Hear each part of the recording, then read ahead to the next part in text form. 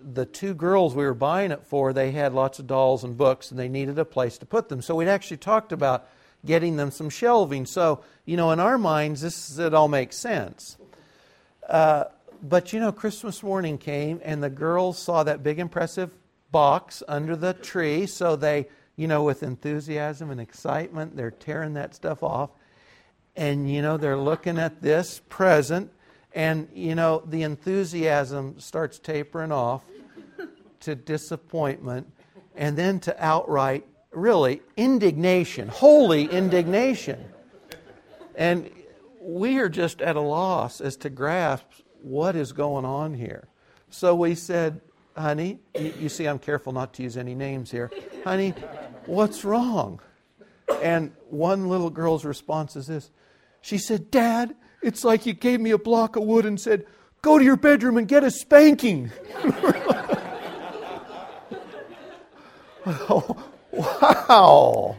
Wow. For these little gals, there was this expectation for the Christmas presents, and what they got, of course, did not fit in at all with that expectation. Now, I should say that we got those two girls another gift that they considered acceptable for Christmas. But we kept those bookshelves, and we assembled them, and Kathy painted them up. And later, they became highly desirable by the other two sisters who are using them to this day. So initially, this present looks like something I'm not interested in at all. Afterwards, though, it turns out to be something that's considered valuable indeed. Now, you guys know Christmas presents, birthday presents, anniversary presents, any kind of gift-giving time you think of, or career choices, life choices, etc. Oftentimes the gifts that you and I get, or the things that come our way in life, are not what we thought we wanted. But oftentimes, in God's providence, those things turn out to be the things that are the most valuable of all. The girls didn't think those bookshelves were too valuable initially, but later, given some time and some transformation, maybe a different perspective, they become very valuable. And oftentimes in our lives, if you haven't seen this already, you will. The gifts God gives, or the things He causes or allows in your life, or the people He brings into your life, sometimes are not valued at the time, and it's only later that you can see their value. This is going to be a little bit of a meandering message, but stick with me this morning. In Acts 7, when Stephen is arrested by the Jewish Sanhedrin and he's brought before them because he's a Christian and signs and miracles are being performed in Jesus' name through him, he's got to defend himself to the Jewish leaders.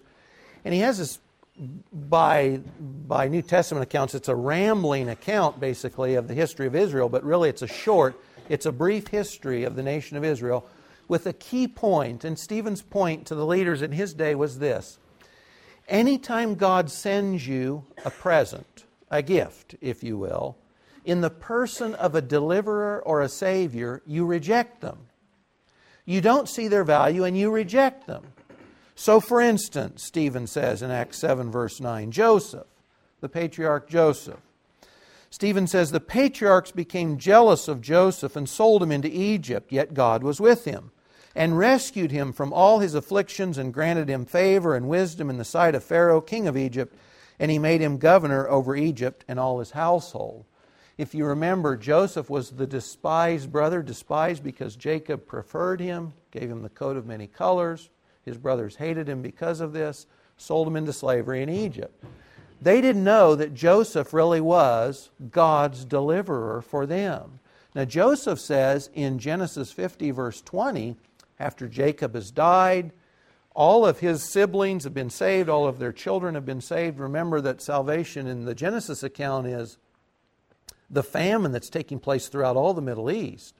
So Joseph's a leader in Egypt, so he's free to invite Jacob and all his sons and all his grandsons, all his relatives, down to Egypt to be delivered. The brothers are afraid after Joseph's death that Joseph will now turn around and take vengeance on them. But Joseph says this, you meant evil against me. God meant it for good in order to bring about this present result to preserve many people alive. Joseph was God's gift to the patriarchs, but they didn't know that. And Joseph was the deliverer God intended to save them, but they didn't realize that either. And it was only after the fact that they could see Joseph's value. We're alive, our children are alive, we have food for the famine years ahead because God provided a deliverer in the person of Joseph, the brother we despised and sold into slavery before. Joseph's one example, Stephen says, but he goes on and shows that Moses was out of the same cloth with the same results. Stephen says in Acts 7, verse 25 and 27, Moses supposed that his brothers understood that God was granting them deliverance through him, but they didn't understand. But the one who was injuring his neighbor pushed Moses away, saying, "Who made you a ruler and a judge over us?" If you remember, Moses is raised in the house of Pharaoh. He's a man of prominence and power. And when he goes out and sees two men fighting with each other, he strikes one down. And he thinks that they'll understand that God's going to use him to deliver the Jews from bondage in Egypt. But what the guy says the next day is, "Who made you a ruler over us?" Later, in Exodus 14:31, you read this, when Israel saw the great power, and by the way, they're out of Egypt. This is more than 40 years later. It's more than 10 miracles later. It's miracles in the deserts. It's the parting of the Red Sea, etc. All of this later, Israel saw the great power which the Lord had used against the Egyptians. The people feared the Lord, and they believed in the Lord and in his servant Moses. Moses' initial reception is, "Who made you a ruler over us? Who do you think you are?" It's only decades later, miracles later, deliverance from Egypt later, that it says they believed in God's servant Moses. In other words, here are two historical figures that the nation now recognizes as God's appointed saviors and deliverers for the nation. They value them in hindsight, but at the time they were given, Stephen says, the nation rejected them, despised them. Fast forward up to the first Christmas. You know, if the Exodus is around 1400 BC, fast forward up to around, 0 to 6 BC or so. The first Christmas, the nation of Israel, they don't know this is the first Christmas at the time, of course, but the nation of Israel at this time, when they're thinking of a deliverer, a Messiah, God's anointed one, his anointed deliverer who would come in and bring salvation, redemption to them, they're thinking about somebody who sits on a horse, a king, with an army who's going to kick out the Romans. That's their expectation. He's going to be a king, he's going to be high and mighty, powerful army, he's going to come in and deliver the nation from Roman oppression. Instead, of course, what they got was what was assumed to be an illegitimate little boy from the wrong side of the tracks. You know, he's known, many people didn't know later in his life that he was born in Bethlehem, of course. They just knew he was from Galilee, and Galilee was the wrong side of the tracks. Galilee was up near the Gentile areas. It was the despised part of the nation. Israel's expectation was that God would send a king from the tribe of Judah, because Jacob had said the ruler for Israel would come from Judah, Genesis 49:10.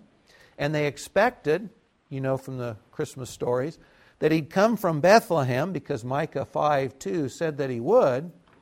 But the expectation with that was that he would come from the city of David. He'd be like David, physically attractive, and a great warrior. So he'd kick them out, kick those Romans out. He'd deliver Israel. This is the expectation they had. Now, of course, Jesus was from the tribe of Judah, and he was born in Bethlehem. But even if people knew that, as his life progressed, as the Christmas present is unwrapped, as people get to know him and his message as he grows up, he is not at all what they were hoping for. He's a gift that they would just as soon take back to the return desk. Jesus is not what they're after. When our oldest daughter Rachel was 1 or 2, we found out we were pregnant again.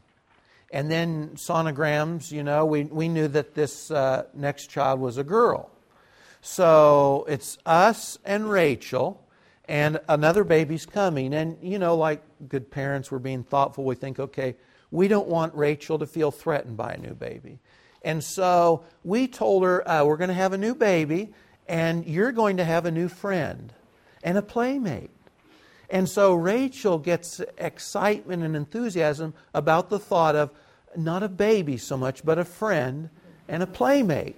So we've sold her on the idea she's good to go. She's waiting for little Bethany to come along.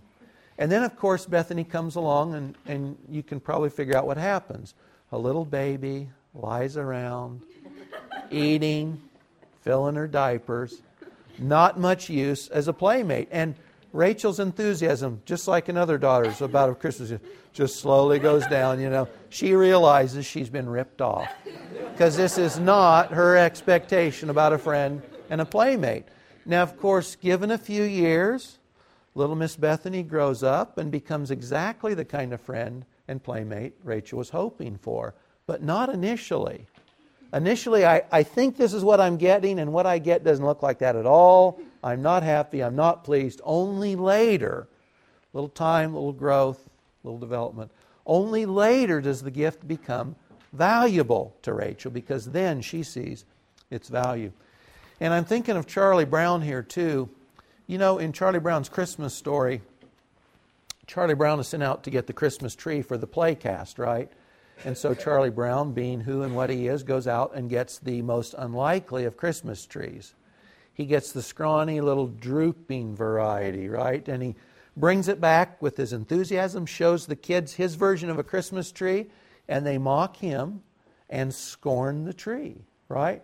And then it's only later when the tree is propped up with Linus's blanket and Snoopy's doghouse decorations are on it, that then suddenly the tree has value, because then they can see maybe what Charlie Brown saw all along, the value of that Christmas tree.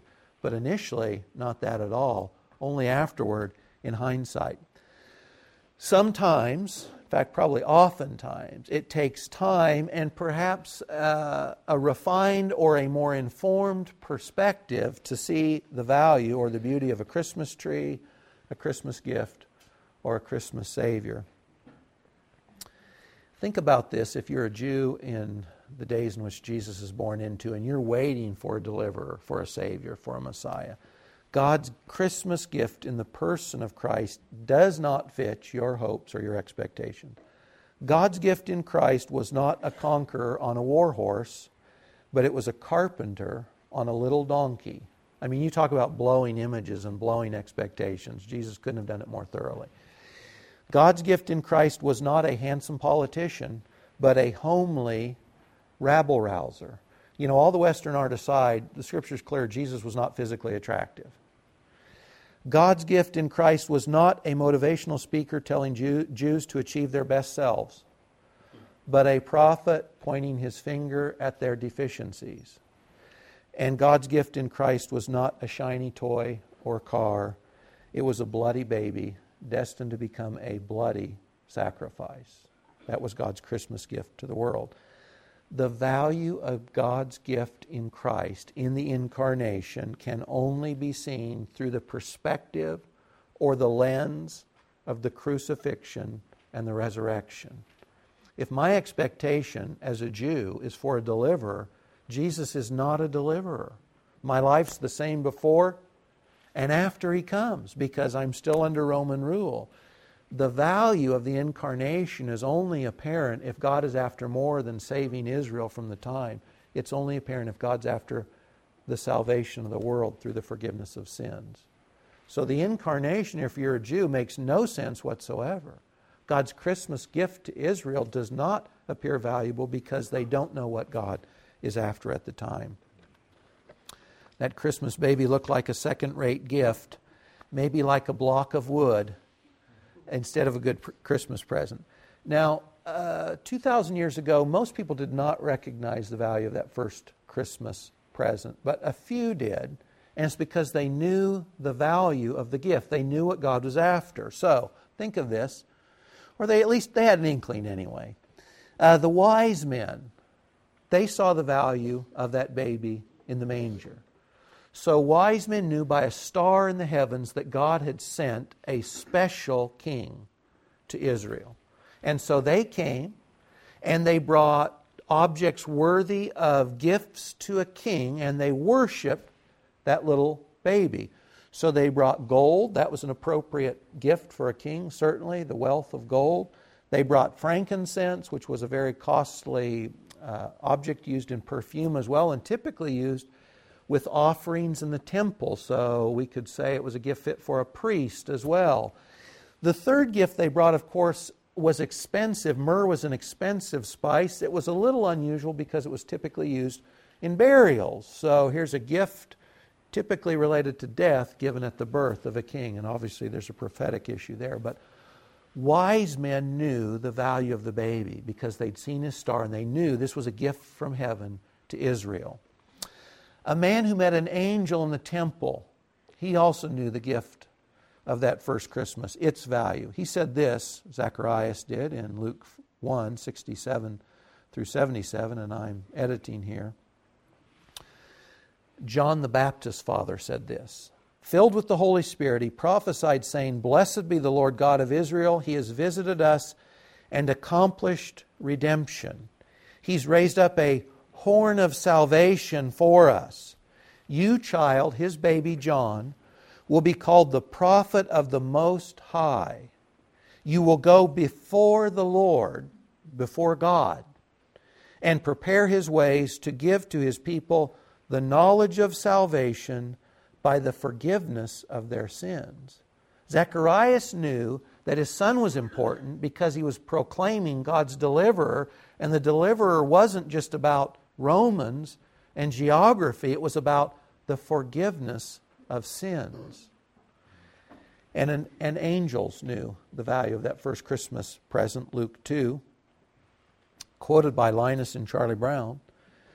An angel said to frightened shepherds keeping their flocks at night, "Don't be afraid, I bring you good news of great joy, which will be for all the people. For today in the city of David there has been born for you a Savior, who is Christ, who is Messiah, the Lord." That's the key for the Jews. You're waiting for the Messiah. Here He is. He's a Savior. Your Savior is born. The Messiah has been born for you today. Rejoice. Those who saw the value at the time the gift was given were the ones who understood that mankind's greatest need was deliverance from sin. And God was providing the best gift possible at the cost of His own Son. The only thing that allowed these folks to have a right apprehension of the value of the gift was they understood the need. The need wasn't just deliverance from an oppressing army. It wasn't just getting some territory that we used to have. It was the deliverance from their own sin. That gave them a value and an estimate of the value of the gift God was giving that first Christmas. It wasn't just a baby that was born in Bethlehem. It was a Savior. And it wasn't just a military or political Savior, which was the expectation of the nation, but it was a Savior that was born as a sacrifice for sins. We're in the Christmas season, and you guys are going to be thinking about gifts, I'm sure. Maybe some of us have been buying gifts all year. There's high expectations for this time of year, certainly. As you go into the Christmas season, as you're buying gifts, receiving gifts, as you're setting tables and preparing large banquets, think about this and think about the gifts God gives you this season or a little later or that you already have. And by gifts, I mean this: anything that God has caused or allowed to be in your life today. Anything that God has caused or allowed to be in your life or is this Christmas season, think of in the terms of a gift. God's omnipotent. There's nothing that occurs. There's no event that occurs. There's no person that enters your life. There's no person who leaves your life. All these things happen by God's sovereignty. He either causes them or allows them. So look at your life this Christmas season as a series of gifts from God. So maybe you wanted to be married, but you're single. That's God's gift to you at this point. Or maybe you're married now and you want to be single again, but you're not. That's God's Christmas gift to you as well. You wanted good health and you have sickness. You wanted to be beautiful, but you're plain. Or you wanted to be handsome and you're just average. Or you look at your life and thought you'd be more important or more significant, and you realize you occupy a relatively small role in the wider world after all, and you're not well known. Maybe you wanted money to buy the best gifts for others you care about this Christmas, and all you can afford are bookshelves. Whatever you have in life, choose to see this Christmas as God's Christmas present to you. And if you do that, if you choose to change your perspective and say, maybe you'd say this, God, I don't know how this is a benefit or a gift from you, but I choose to believe with the eyes of faith that in your hands you'll take this thing that I wouldn't value otherwise and you'll turn it around for good in my life. And if God's true and He can't lie, Romans 8 says He'll take anything that's a part of your life and He'll use it for good. So even if you've got some element in your life today that you'd say doesn't look like much of a Christmas gift to me, you can choose to believe that God will turn it around and use it for your good. And by the way, this doesn't have to be anything that's inherently good. Christ was inherently valuable because of who and what He was. But if someone hates you or rejects you, in God's hand, those become gifts because He says He'll take all those elements. He took the malice and the hatred against Christ and uses it as a means of glorifying His Son later. Even if the gifts you receive include malice and rejection, God can and does take even those things and turn them around to your blessing. I'm going to close this morning with a text that's certainly not normally considered a Christmas story text. But as we read through this passage in Isaiah, think about a Christmas gift that is initially rejected and despised, but only later is valued because only later could you see the value of that gift. And as we read through this text this morning and in preparation for the Lord's Supper a little later in the open worship, think of that first Christmas gift to the world and maybe the ways in which we in our time maybe don't value that first Christmas gift or don't value the other gifts in our life that God's given us now, but maybe do later. Maybe perspective allows us to value what God is giving us. This is from Isaiah 53.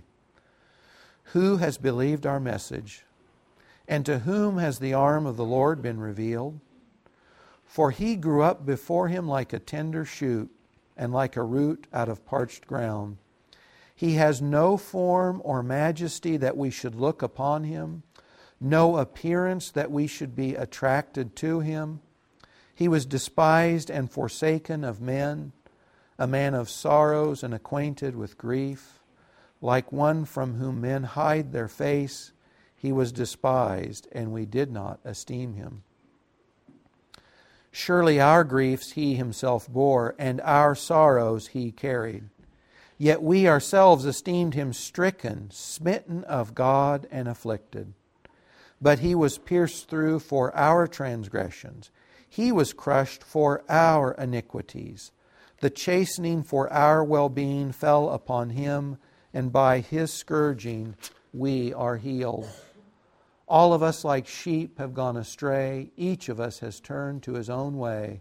But the Lord has caused the iniquity of us all to fall on Him. He was oppressed and He was afflicted, yet He did not open His mouth. Like a lamb that is led to slaughter, and like a sheep that is silent before its shearers, so He did not open His mouth. By oppression and judgment He was taken away. And as for His generation, who considered that He was cut off out of the land of the living for the transgression of my people, to whom the stroke was due? His grave was assigned with wicked men, yet He was with a rich man in His death, because He had done no violence, nor was there any deceit in His mouth. But the Lord was pleased to crush Him, putting Him to grief. If He would render Himself as a guilt offering, He will see His offspring, He will prolong His days, and the good pleasure of the Lord will prosper in His hand. As a result of the anguish of His soul, He will see and be satisfied.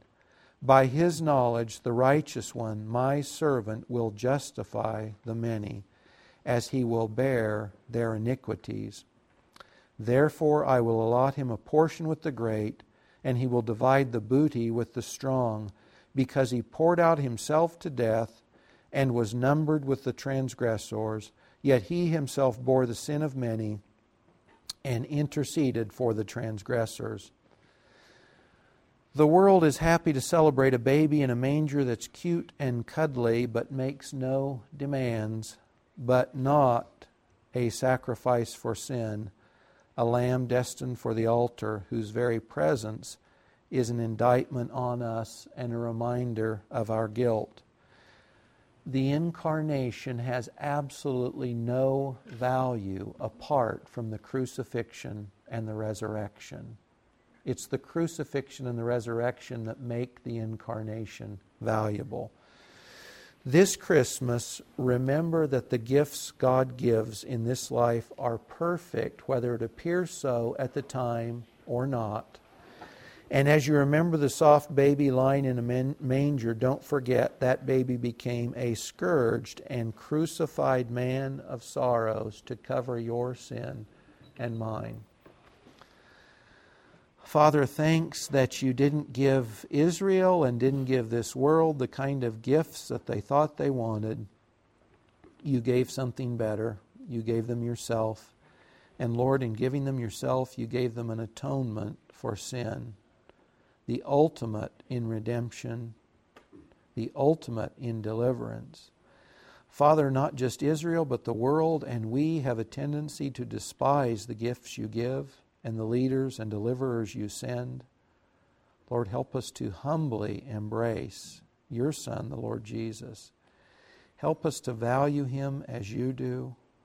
Lord, thanks now, thanks forever that you sent a Savior to cover our sins so that we could be reconciled to you, given the ultimate gift, eternal life, those who will see you and live with you forever, because Jesus became a baby, because he became a man of sorrows, because he took our sins on himself and offered himself for our salvation. Father, this Christmas season and in these lives, help us to just say thank you for the offering and the gift that was your Son that Christmas and today and tomorrow. In Jesus' name, amen.